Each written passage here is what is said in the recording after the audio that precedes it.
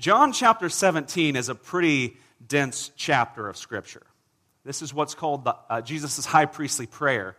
And what I have discovered in my study of Jesus' high priestly prayer is that this very easily should have been at the very least a 6-week sermon series, just on this one chapter. So, with that in mind, I would invite you to pray for me and for yourselves as I preach a 6-week sermon series in hopefully around 30 minutes. Deal? It doesn't have to be a real in-depth prayer. It can just be, Lord, help him. Especially when I get to about the 25-minute mark. Woo, Lord, my reservation at Perkins is coming up soon. Lord, help him. So let's stand together and we'll read John chapter 17. When Jesus had spoken these words, he lifted up his eyes to heaven and said, Father, the hour has come. Glorify your Son, that the Son may glorify you. Since you have given him authority over all flesh, to give eternal life to all whom you have given him. And this is eternal life, that they know you, the only true God, and Jesus Christ, whom you have sent. I glorified you on earth, having accomplished the work that you gave me to do. And now, Father, glorify me in your own presence with the glory that I had with you before the world existed. I've manifested your name to the people whom you gave me out of the world. Yours they were, and you gave them to me, and they have kept your word. Now they know that everything you have given me is from you, for I have given them the words that you gave me, and they have received them, and have come to know in truth that I came from you, and they have believed that you sent me. I am praying for them. I am not praying for the world, but for those whom you have given me, for they are yours. All mine are yours, and yours are mine, and I am glorified in them. And I am no longer in the world, but they are in the world, and I am coming to you.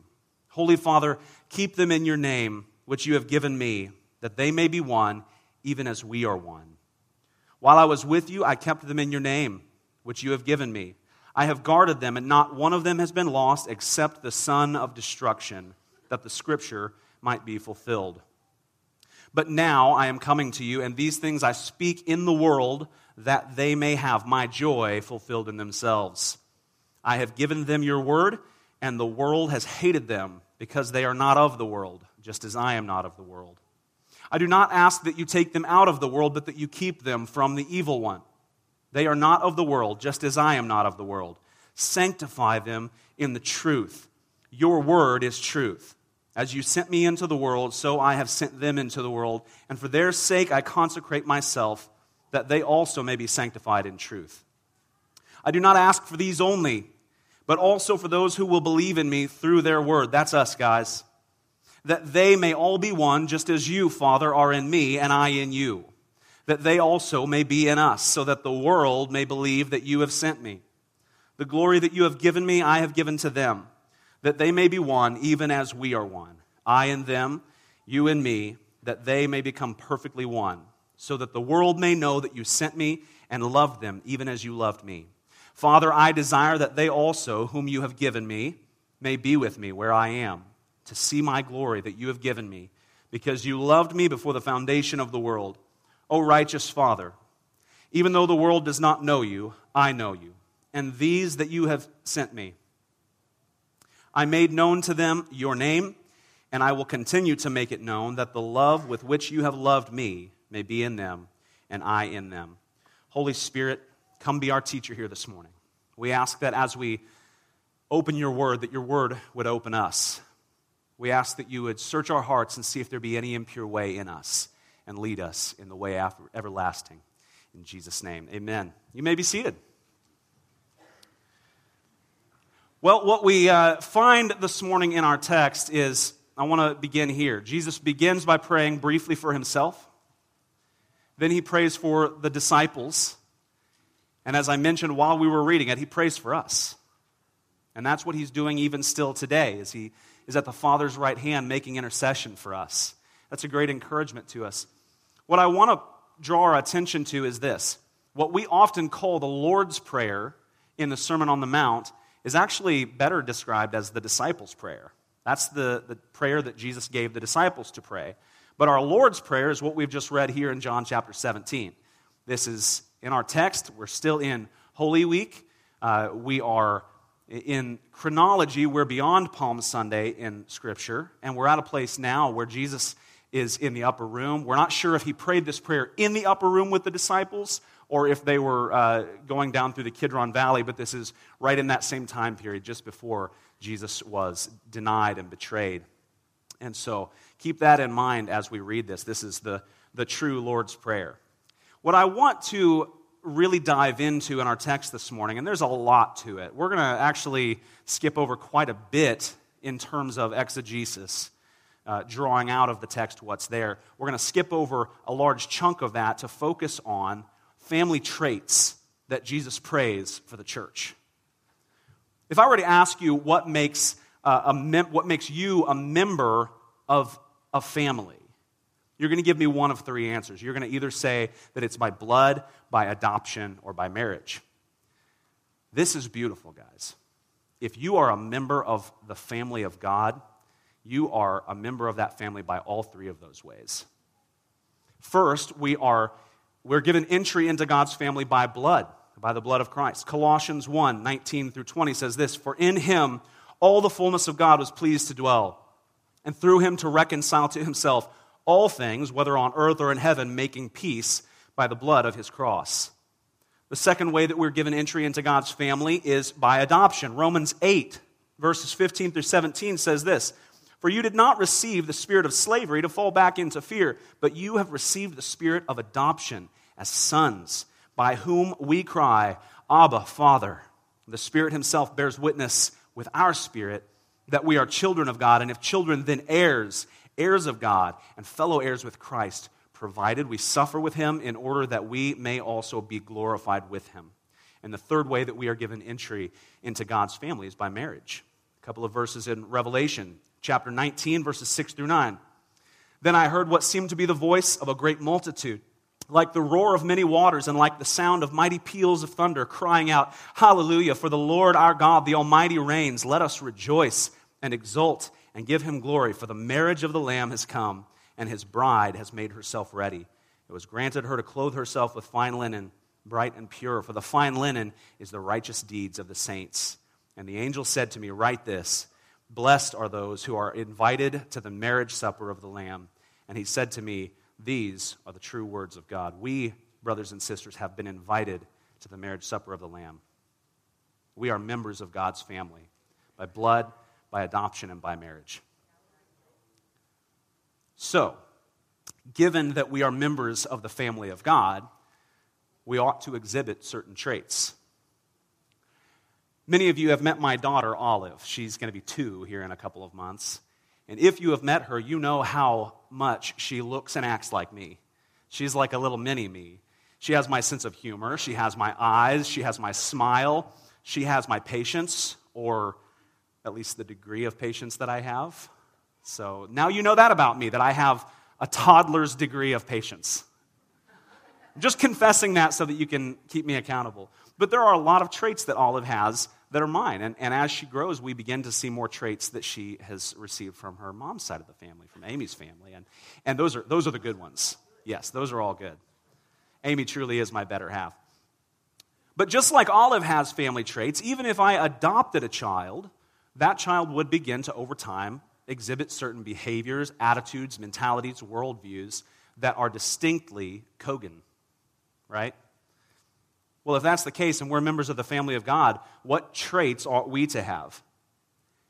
And I'd like to propose to you this morning that when Jesus prays for the disciples in the first century, and he prays for us by extension, that there are 6 traits that he talks about. So that's really where we're going to focus our attention. Now, if someone were to ask you what distinguished the early church, what would you say?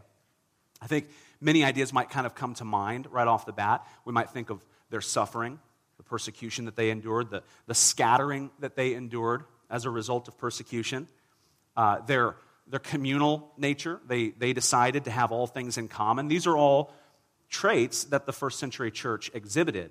But I would propose to you that there is one thing that is over all of those, and that is the trait of joy. In spite of their suffering, in spite of their persecution, in spite of losing jobs because of their profession of faith in Christ, they exhibited mind-bending joy in the Lord.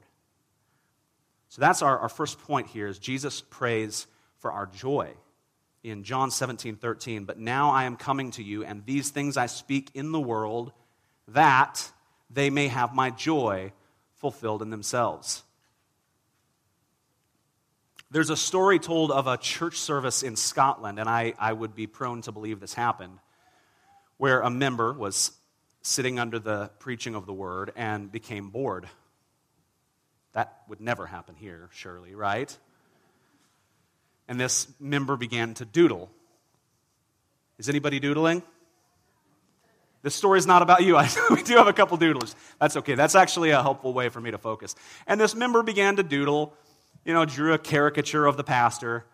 And then when he was done doodling, he decided to jot down some lines. And after the worship service was over, the janitor found, scribbled on a piece of paper, these lines of poetry.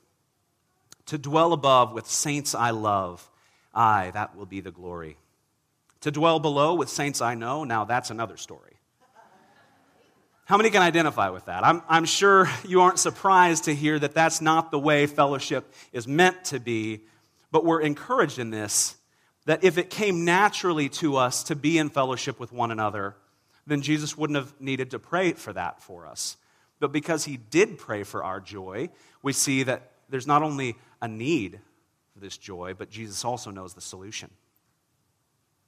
In fact, we need to look no further than the verse that we are in presently to see what that solution is. Jesus says, these things I speak in the world, that they may have my joy.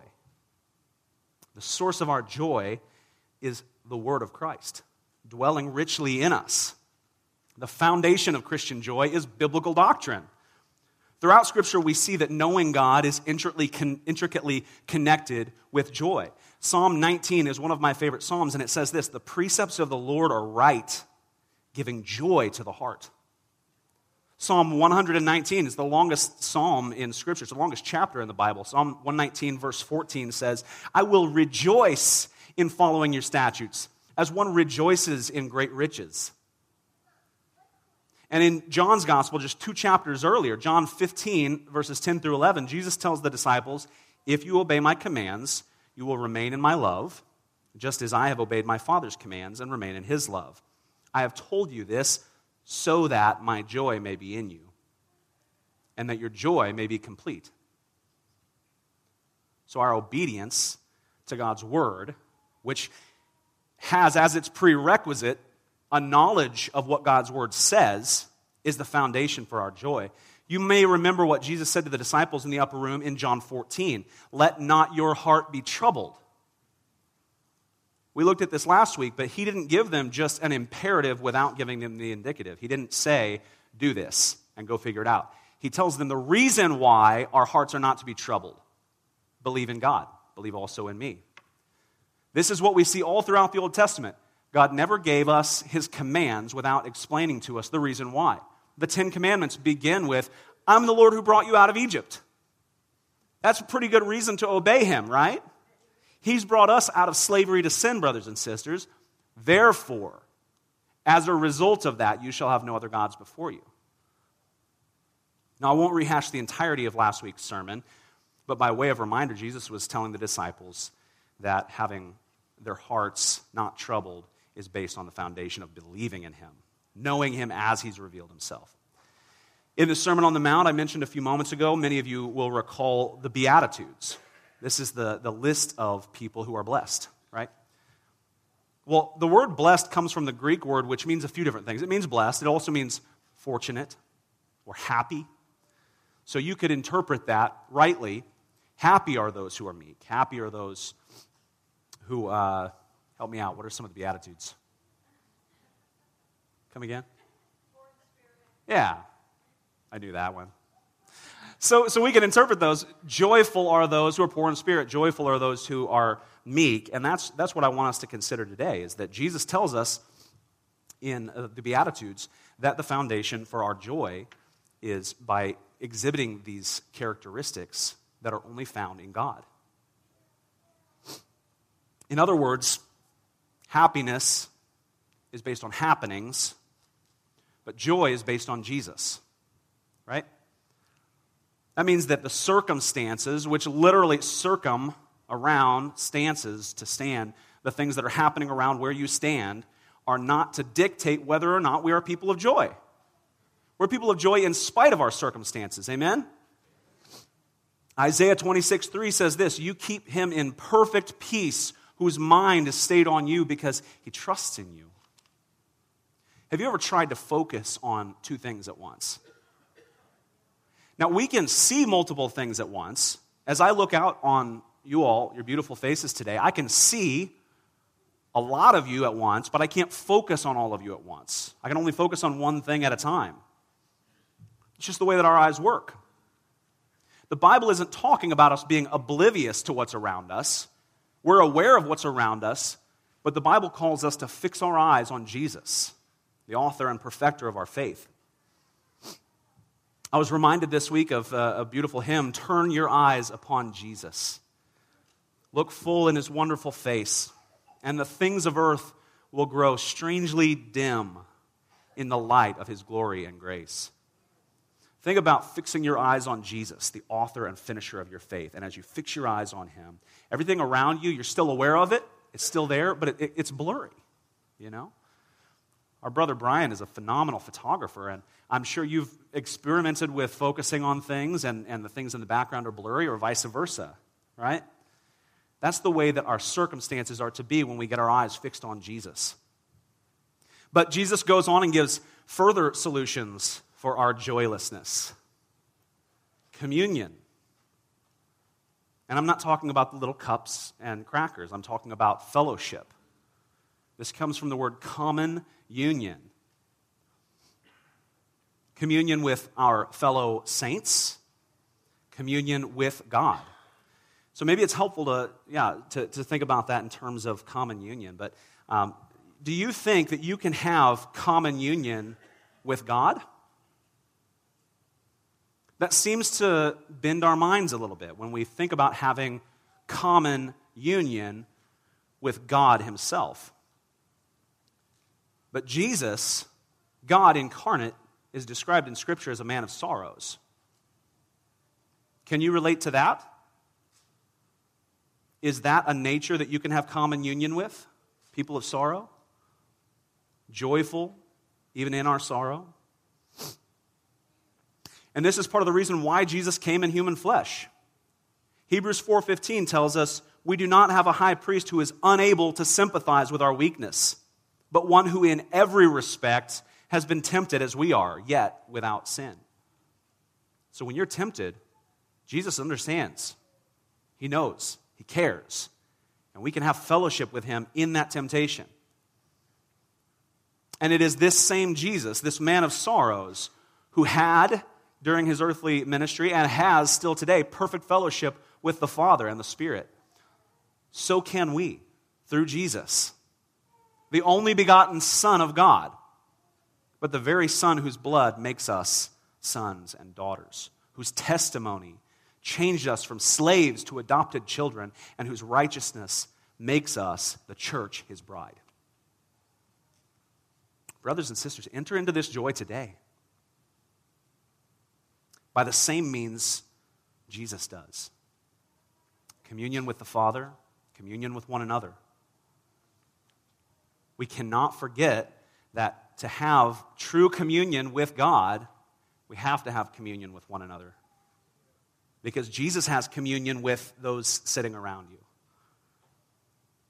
There's a great old song by a Christian songwriter that says, "If you love me, you must love the church." Now, that doesn't mean that you're going to love the things that the people of the church do all the time. We will let one another down. We will hurt one another. Hopefully not intentionally, but it'll happen. I will do things at times that will frustrate and disappoint you.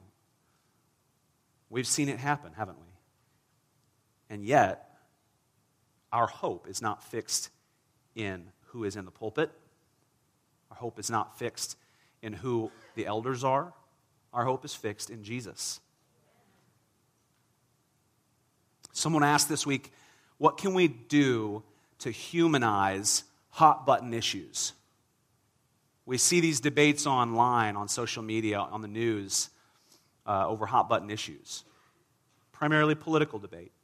And we see these divides happen even within the church because there are differing views. And somebody asked, what can we do to humanize these issues? And a wise friend of mine responded by saying, by humanizing those we disagree with. Can you think of someone, a fellow Christian, with whom you have been angry or frustrated because of their differing worldview? I would venture a guess that frustration has impeded your fellowship with them. It's hard for us to be in common union with someone with whom we are angry. The absolute best way to humanize those with whom we disagree on secondary issues is to pray for them. It's hard to be frustrated with someone that we're praying for. It's not impossible, but it makes it more difficult. If your neighbors, your friends, your family, your coworkers, your classmates would not describe you as a Christian as joyful, it may be because you have impeded fellowship with your brothers and sisters in Christ. And maybe you say, I don't need other people to be in communion with God, but I hate to break it to you, that's not the way it works. We need one another. The past 3 weeks have been difficult. And I have had to make it a point to make sure that my brothers and sisters in Christ know that. So I'm not trying to shoulder the burden of a difficult season alone. I need you. But Jesus goes on in John 17 to show us in his prayer a prerequisite necessity for our joy: holiness. Look with me at John 17, verses 14 through the first part of verse 17. I have given them your word, and the world has hated them, because they are not of the world, just as I am not of the world. I do not ask that you take them out of the world, but that you keep them from the evil one. They are not of the world, just as I am not of the world. Sanctify them in truth. I think holiness only comes second in Jesus' list of traits for the church, incidentally. He could only say one word at a time. And so he started with joy. He prayed for our joy. But then he goes on to explain that the way that we will attain joy in him is by being made holy. Now, there are two aspects to holiness that I want to discuss this morning. When you put your trust in Christ, you are immediately seen by the Father through the lens of the holiness of Christ. When he looks at us through that lens, he no longer sees our sin. He sees the perfect, righteous holiness of Christ, right? That's immediate. But then there's this lifelong process of what I call holification. I don't think that's in the dictionary, but it is a word because I just said it. Theologians prefer to call it sanctification, but I think it's good for us to think of that in terms of holification, that we're being made more holy throughout our lives. You see, this is the case, that God wants us to be happy. And we see this in the world and in even the lives of believers when we fight tooth and nail to defend our right to sin. We pick our pet sin and we say, the reason it's okay is because God wants me to be happy. He doesn't just want us to be happy in whatever. That's idolatry. He wants us to be happy in Him. Right?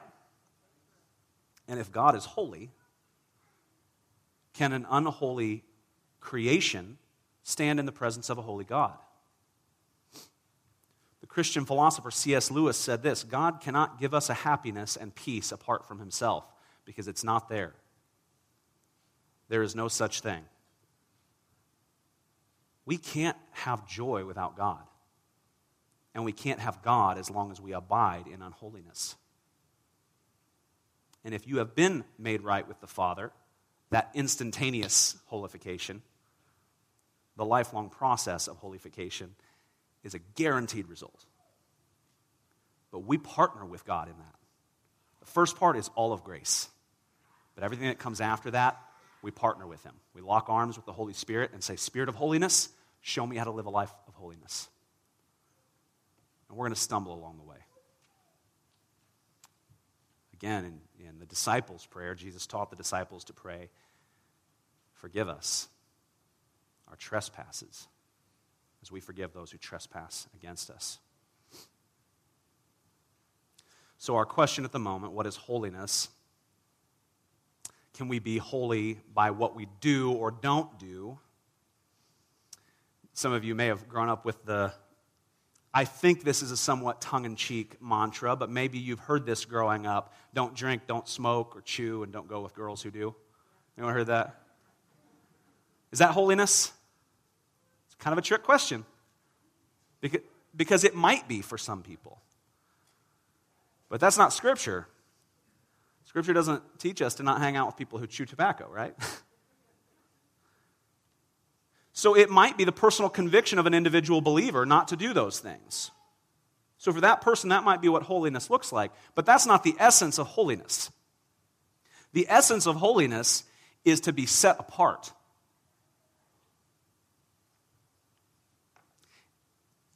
Just this week, my friend Mark in coffee on Thursday morning so eloquently put it like this: legalism is Jesus plus fill in the blank. That is not the gospel. Legalism is a false gospel. A false gospel is false Christianity. And false Christianity is false holiness. So if the objective is communion with God, and holiness is necessary for communion with God, legalism is not going to get you there. Romans 10 tells us about those Israelites who sought to establish their own righteousness, self-righteousness, and did not submit to the righteousness or holiness of God. Genuine holiness in God is always God-centered rather than man-centered. I've used interchangeably the words holiness and sanctification. The same word where we get sanctification is the same word where we get the word saint. Who are saints? Get those hands up. We are saints. It's not a special category of Christian. It's not someone that some ecclesiastical organization has deemed a better Christian than others. If you are in Christ, you are sanctified. You are a saint. We see this most vividly in Paul's letter to the Corinthian church, 1 Corinthians. He's writing to address some pretty serious sin in the life of the church. And over and over and over, he calls them saints. We don't lose our saintliness by our behaviors, but our saintliness in Christ, our sanctification, our being set apart, is a guarantee that we will bear fruit. And we're going to touch on that a little bit more in a few moments. Look at John 17, verse 19, where Jesus helps us understand holiness further by saying that he, for their sake, consecrated himself, or set himself apart, that they also may be sanctified. In other words, just as God the Son set himself apart for special use by God, so too are we set apart for special use. Does anyone have a community toothbrush? Rhonda does. Yeah, just a handful of them when guests are over. No, when we use a toothbrush, it is ours. It is set apart for our sole use. Right? That's why she has 15 of them. That's good. So if we're already Christians, as Christians, we're set apart for God, why did Jesus need to pray that we would be sanctified? Because of that lifelong process of being made more holy. But it also implies that we need to do this in community. And we're going to get into that in a few moments as well. I believe that the reason Jesus prayed for holiness right here is because of the means by which our holiness comes. And that's the next family trait that he prays for. We're to be people of truth. John 17, the second part of verse 17 says, "Your word is truth." In the previous family trait, we saw that Jesus prayed that the Father would sanctify us in truth. And here he continues and explains that his word is truth. If we're to be people of truth, We must be people of the Word. The flow of thought through this prayer from Jesus is really incredible. Unsurprisingly, it's Jesus praying. He is the living Word. But think through this for a moment. Jesus prays for our joy and holiness and shows the means for both is through the sanctifying word of truth. We don't have here in Jesus' prayer a general wish list and no means of attaining it. Instead, Jesus asks his Father for exactly what is needed to achieve the desired result. Think about this for a moment. If Jesus' prayer is for us to be increasingly set apart, how are we to know to what or to whom we are set apart? Through his written revelation of himself. Through the indwelling Holy Spirit enlightening the eyes of our understanding. That's why I often begin a sermon by praying that the Holy Spirit would come be our teacher. As people of the Word, we have ultimate, final truth available to us in Scripture.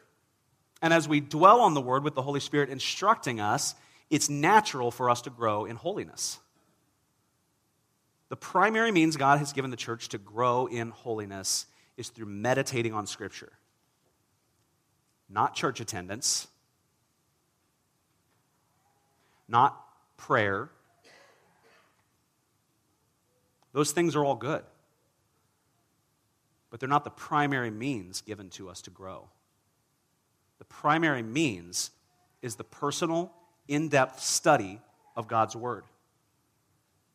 This is where the idea of the priesthood of all believers comes into play. I am not your priest. Jesus is. He is the one mediator between man and God. Nobody between you and God. So you don't wait until Sunday to hear the Word preached. Preach the Word to yourself day in, day out. That's the means God gives us. And to be set apart people of God, we are to live distinctively. Undeniably distinctively. Our priorities, our agenda, our wisdom, our worldview are all to be shaped by Scripture. So Scripture, first and foremost, tells us who our authority is. It tells us who's in charge. The primary issue at the root of the Protestant Reformation was that Scripture is the final authority. Not even what I say about Scripture. Scripture itself is the final authority. Not the church, not opinions. If you come up to me and say, "Thus saith the Lord," I'm going to say, "Where did he say that?" Chapter and verse, please. If you say it was a personal revelation, that has no binding authority. Hey, praise God that you believe the Lord is speaking to you in that way, but that is not my final authority. Scripture likewise shows us what we are to believe. Our theology is to come from Scripture. Many of you have probably read the classic work by Dale Carnegie, How to Win Friends and Influence People. It's a great book, but it's not our final authority. And thank God, because in that book, he tells us to avoid controversial topics. And practically speaking, it is a good way to make friends. Every time you get together with somebody, you're talking about hot-button issues, you're probably not going to have friends for very long. But that's not our final authority, because the gospel is offensive. That's kind of the old cliche is, you don't talk about religion or politics in friendly company. Well, there's probably a time to avoid talking about politics. There is never a time to avoid talking about the gospel, brothers and sisters.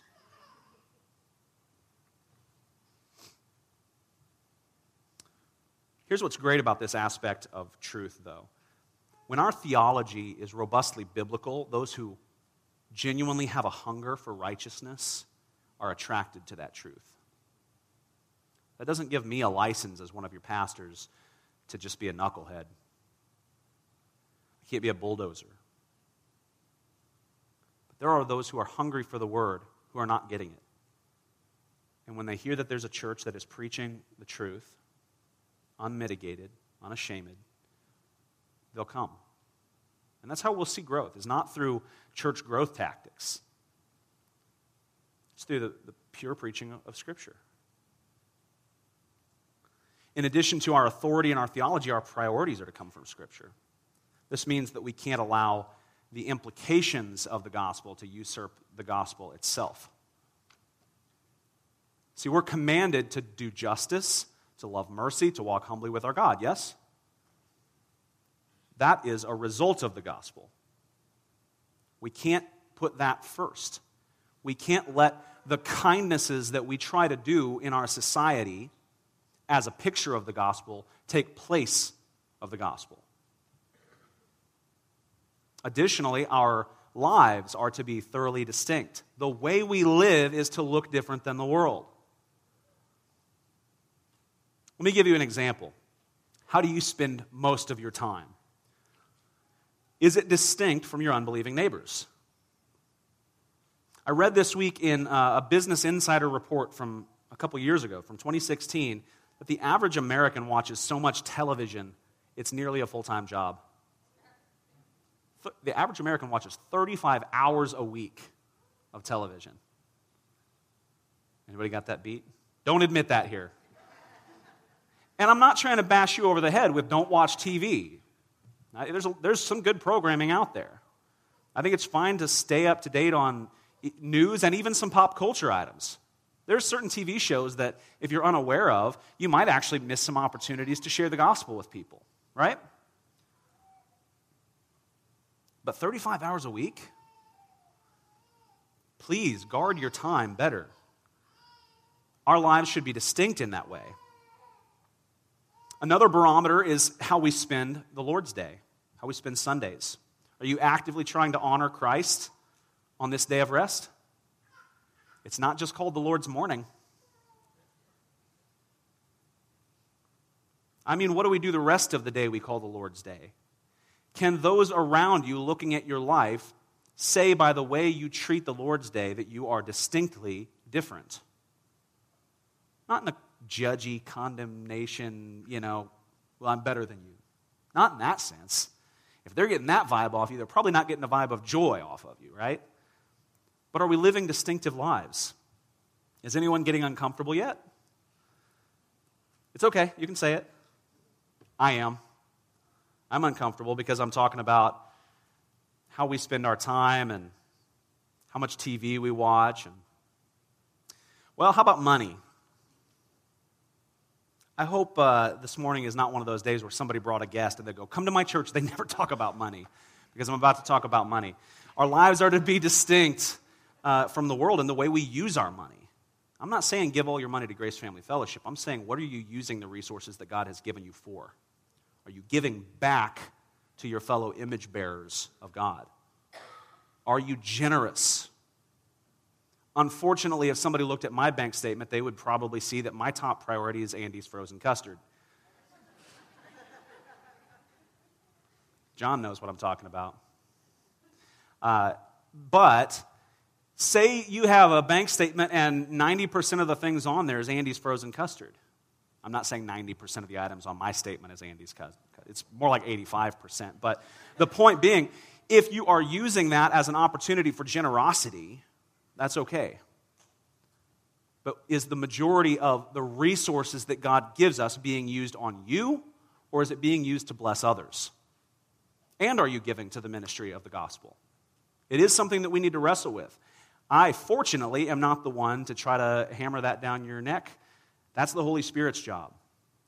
But we ought to be mindful that it does cost money to keep lights on and to pay for a lot of the practical needs that we as a church meet here in the community. So wrestle through that with the Holy Spirit.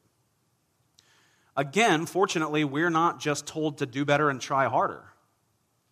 We're not just told to pick ourselves up by our bootstraps. We're not told in the gospel that if you just stop watching so much TV, if you would just take the Lord's Day more seriously, and if you would give all your money to ministry, then you're holy. That's not how the gospel works. It's the lifelong process of being made more holy. The primary distinction between us and the world is that we, as people of God, are utterly dependent upon the indwelling work of the Holy Spirit. Jesus continues in his prayer to show us what the result of our sanctification in the word of truth leads to. Now, these next 3 points I'm just going to barrel through. I belabored the first 3 points. The next 3 points, I'm going to kind of go through a little bit more quickly. So, the result of our sanctification leads to mission. John 17, verses 18 and 19 says this, "As you, Father, sent me into the world, so I have sent them into the world.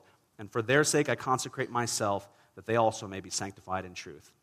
We saw last week in John 15, and then in the next chapter, John 16, that we skipped over in the series, Jesus assured the disciples that even though they would have trouble in this world, that he had overcome the world.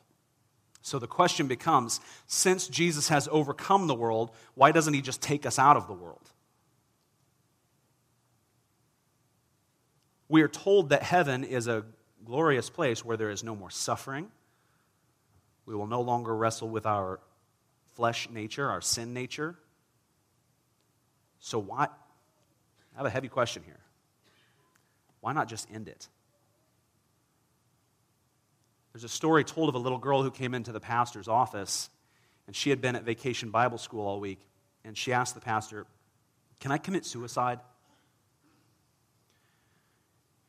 And by God's grace and the Holy Spirit, he didn't give her a quick yes or no answer. He said, "Why would you want to commit suicide?"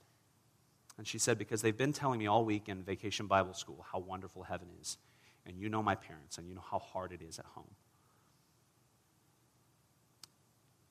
Why wouldn't God just allow me to take my life and go be with him and end the suffering?" And the pastor said, there's one reason that we are here on earth. And that is that by our testimony, we may have the privilege of seeing others put their faith in Christ. And years later, that little girl's mother came to faith in Christ. You may be in a season of trial. You may not understand what God is doing. You may not understand why he leaves you in the situation that he does. But we are given a unique opportunity to commune with Jesus in his suffering, in his temptation, in his trials, in his sorrows, to bring the gospel to a hurting world around us. It is from this mission that we approach the central theme of Jesus' prayer and the fifth trait that we're considering this morning, the trait of unity. John 17, verses 20 through 23 says this, "I do not ask for these only, but also for those who will believe in me through their word, that they may all be one. Just as you, Father, are in me and I in you, that they also may be in us, so that the world may believe that you have sent me. The glory that you have given me, I have given to them, that they may be one, even as we are one, I in them and you in me, that they may become perfectly one, so that the world may know that you sent me and loved them, even as you loved me." It would be oblivious of me to not acknowledge the fact that there are indeed divisions within the church. That's why Jesus prayed for it. It used to merely be along denominational lines, but it has always been that even within particular denominations there have been divisions. There are a number of Baptist churches here in town. It would be silly of me to pretend like there are not divisions. So what I want to do is, over the next few moments, I want to try to bring some encouragement to us. One, to recognize where there is genuine unity. Two, to offer some clarification about what true unity is.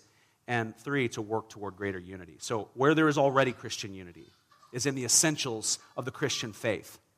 We believe that in Adam, all mankind fell. We are born sinners. That's our nature. We believe that Jesus Christ, God the Son, is the Savior that we need. He was born of a virgin. He lived a sinless life. He was crucified in our place. He died, was buried, and resurrected on the third day, and is coming again to judge the living and the dead. There is unity in the church, brothers and sisters. That is affirmed worldwide in the Church of Christ. So what is true Christian unity?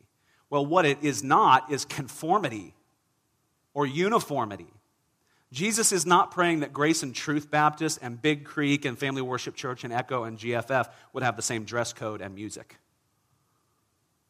Those things are incidental. He's praying that we would be united in mission. Are denominations an indication of division?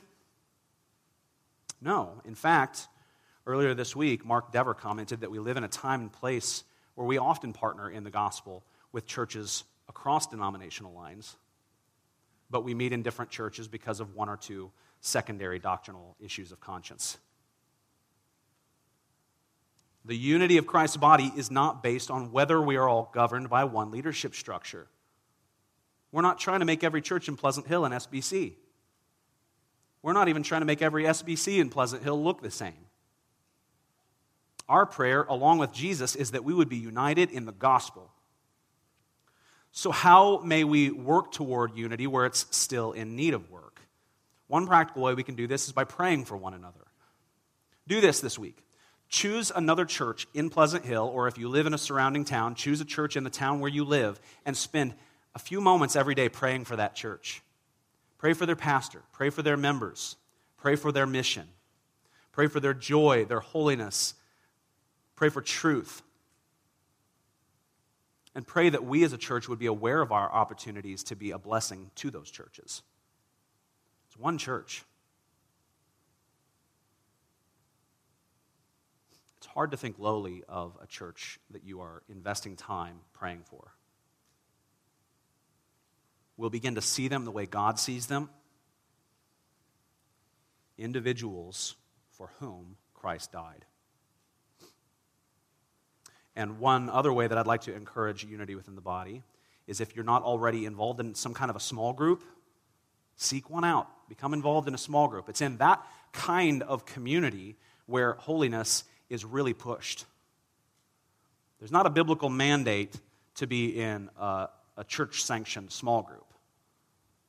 But there is a mandate for us to be in community. So get involved in some kind of a small group, whether that's one that's listed on our website or one that you just kind of form with other believers. Maybe you're in a similar station in life. Maybe you want to be part of a small group with people who are in very different stations in life. But be involved in community. Pray for one another. This is a practical way that we can encourage unity within the body of Christ. Praying for one another, I believe, is the greatest act of love that we can do for one another. I could die for you, but it's not going to do you any good if I die for you eternally.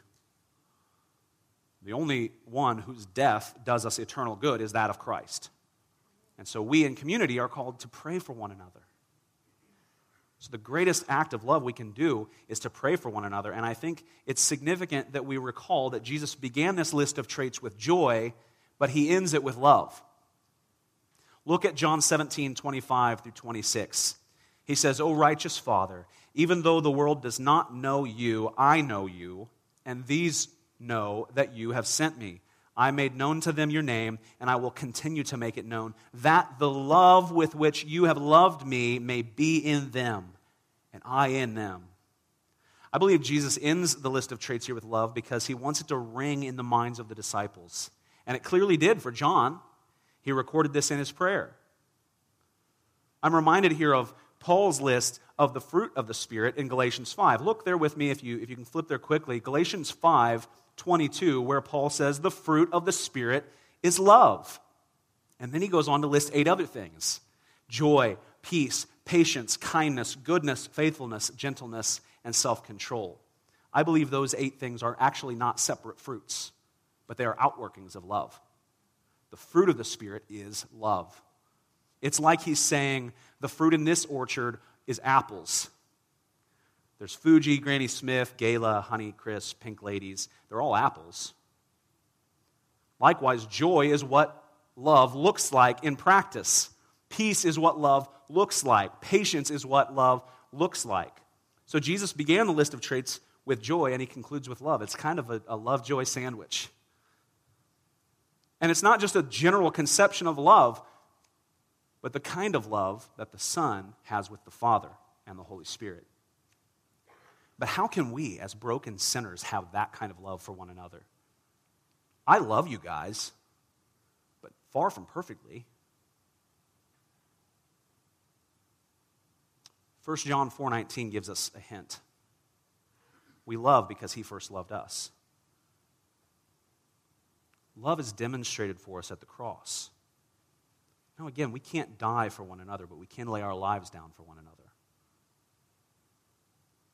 So in closing, I want to give you 3 quick ways that we can love one another. The first is by listening. In an age where everyone has a voice through our forms of media, blogs, social media, constant texting, it's rare that people actually listen to one another. So take the time when someone is speaking to look them in the eyes, to actually hear what they're saying. Consider what they're saying. Even if you disagree, consider what they're saying. It is such a kindness to them to hear them, to hear where they're coming from. And listen to them with a heart of prayer for their well-being, for their growth in joy and holiness and truth. The second way we can love one another is by sharing with one another. I don't just mean sharing material things.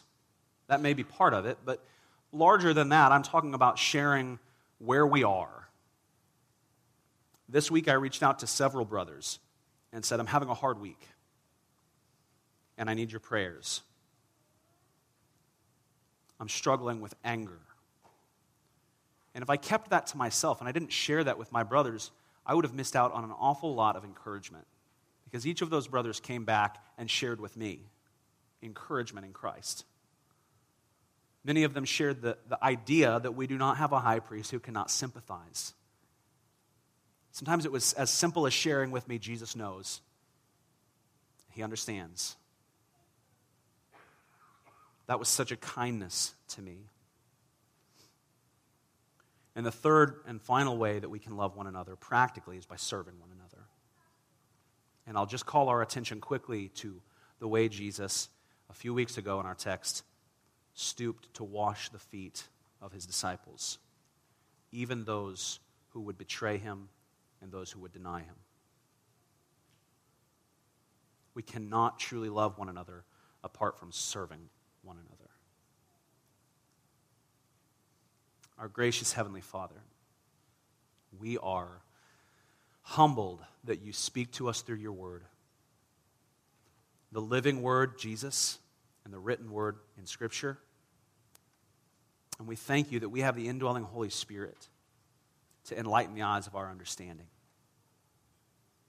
Father, as we consider the prayer of our Lord, help us to hide your word in our heart that we might not sin against you. Help us to grow as people of joy, as people of holiness, as people of truth, people of your word, people of unity, and people of love. For our good and for your glory. In Jesus' name, amen.